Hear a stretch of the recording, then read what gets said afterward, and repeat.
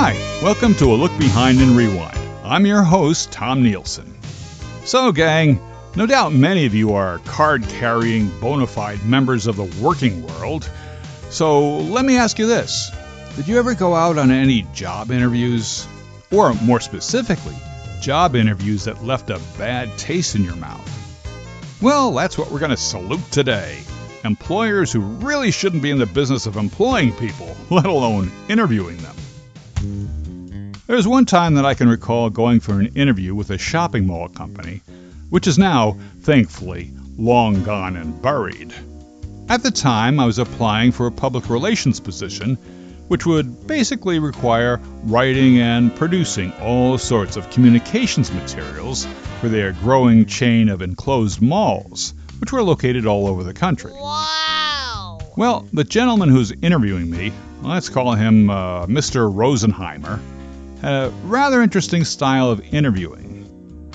Instead of asking me lots of questions, he basically rambled on and on himself, delivering a non-stop monologue on the company, the job requirements, the people there, the perks of working for them, the workplace environment, etc., etc., Our company has etc. been around for 20 very successful years. And before that, The founders of the company each served many years in the trenches, acquiring their experience in construction trades and shopping center industries. We're privately owned and financed, and we have enjoyed a very fruitful and mutually beneficial relationship with all our retail tenants. Well, I should have seen that as a red flag. But at the time, I was rather young and naive, and I needed the work. As it later turned out, this was one of those places that chews you up and spits you out. It was a very dysfunctional workplace, to say the least. I only worked there for a few months before we parted ways. oh my. You would think that I would have learned my lesson from that experience. But only 8 years later, I was applying for another job that was halfway across the country in the state of New Mexico. And so the job interview was conducted by phone one late Friday evening. The interviewer was the manager of a television station in Santa Fe, New Mexico, named Fuzz Conroy. I never really got a chance to ask him how he got this unusual nickname, but that's beside the point. And he was looking to hire a new creative services manager for the TV station. Well, Fuzz was not only very soft-spoken, he was also rather long-winded. And back in those days of landline phones, I had to press the phone very hard up to my ear to be able to hear him. And like that other interview I just mentioned, he would go on and on and on, basically monopolizing the entire conversation while he told me about this great ground floor opportunity in the beautiful Southwest. We're a rather new startup operation with a lot of years of experience behind us. We're currently in a growth phase, looking for new opportunities, new markets, and New broadcast properties to purchase and manage. Ouch. Our big breakthrough came a few years ago. By the time I got off that phone call, my ear was as red as a beet. Like I said, I should have been on my guard after that last experience years earlier. Whenever the employer goes into a hard sell mode like that, you know that's a really big red flag. They've probably already been turned down by countless other candidates, and so they're getting a little desperate to hire someone. That job didn't turn out to be a very long-lasting one either. The company, as it turned out, ran out of money and laid off 17 of us in order to stay afloat.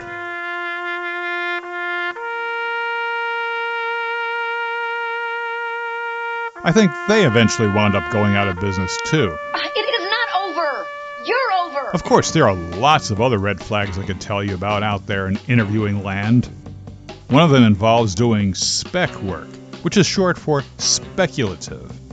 In other words, you're doing free labor for the prospective employer in hopes that they'll hire you. Now, this can take several forms. One is presenting you with a homework assignment right after the interview, so you're expected to take it home and answer the questions, which usually involves preparing some kind of a creative response, like writing an ad, a brochure, or even a whole campaign. The company may insist on doing this, despite having already seen a portfolio jam-packed with samples from your many years of good work, just because they don't trust that you can do the same for their products or services. What? But very often, I would suspect That's only to get some free ideas that they can later assign to their regular staff rather than hiring you to finish it up and flesh them out. What is happening to the world? Another variation of this is giving you a skills test on the spot right after the interview to see how you'd handle the pressure of working there. Are you crazy? This is another red flag, folks, since you've already proven your skills over many years of similar experience.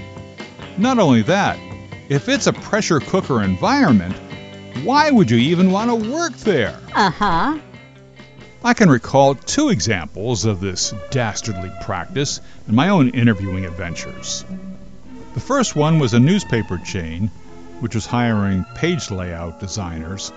I needed to know that somebody could use their computer program to do the required assignments. Actually, this later turned out to be a predatory, financially unstable employer that had already laid off countless employees and was now planning to uproot its whole business and move it cross-country to take advantage of cheaper labor in Texas. Yuck. So despite my passing the test, the job there didn't last very long, since there was no way that I was going to move to Texas, which they did not warn you about during the initial interview. That's right.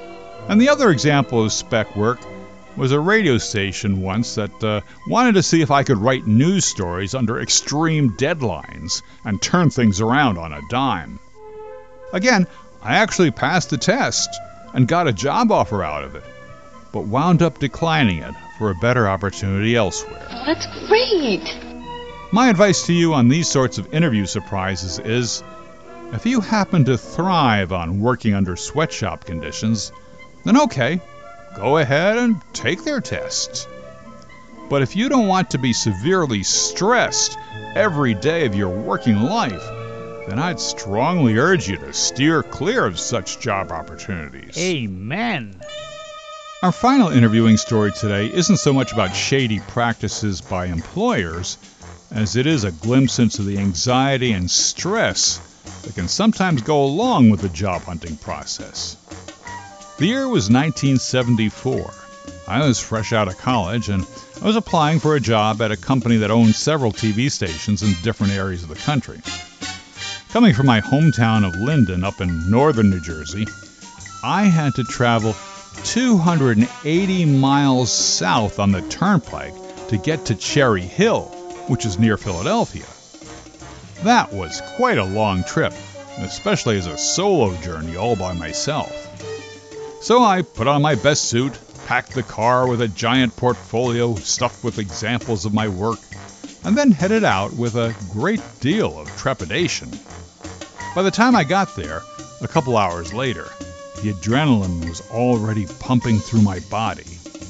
I had been thinking of what to say, how to handle the various interview challenges, and generally working myself up into a frenzy in preparation for this big interview with the CEO of the company. Am I out of my mind? Am I losing my senses? So I found the multi-story office building where the company was located, parked my car, and did a quick check in the rearview mirror, making sure that my hair was neatly combed and my tie was tied. You know the drill.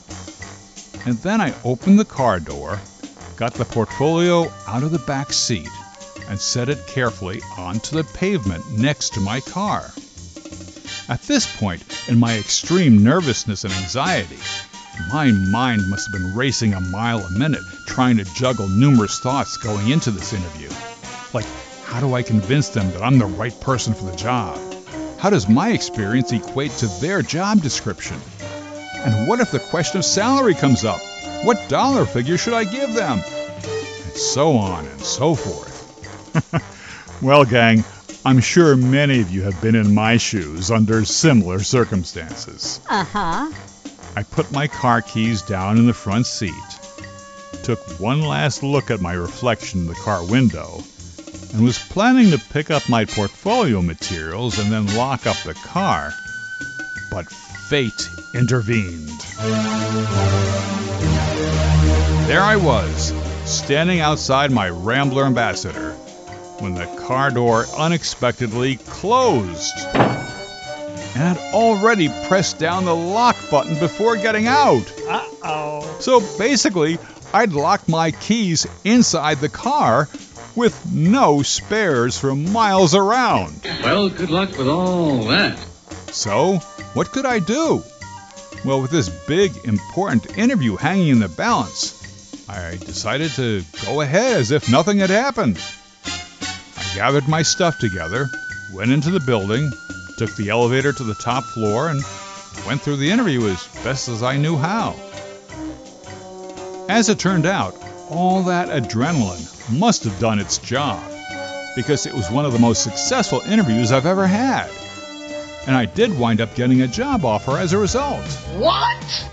But then, immediately upon leaving their offices, I found a payphone to call home. You see, these were the days before cell phones, folks, so that's the only way we had for communicating.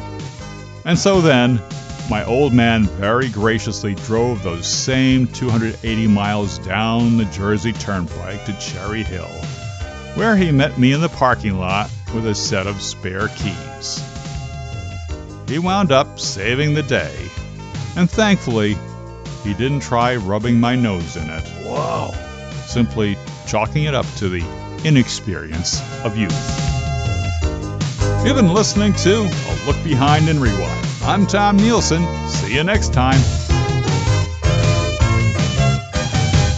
Hi, this is Tom Nielsen. If you enjoyed this podcast, you're invited to hear more of our episodes at A Look Behind and Rewind. And feel free to share our link with friends, family, and others, as well as following us on Buzzsprout.com, Apple, Pandora, or wherever you get your podcasts.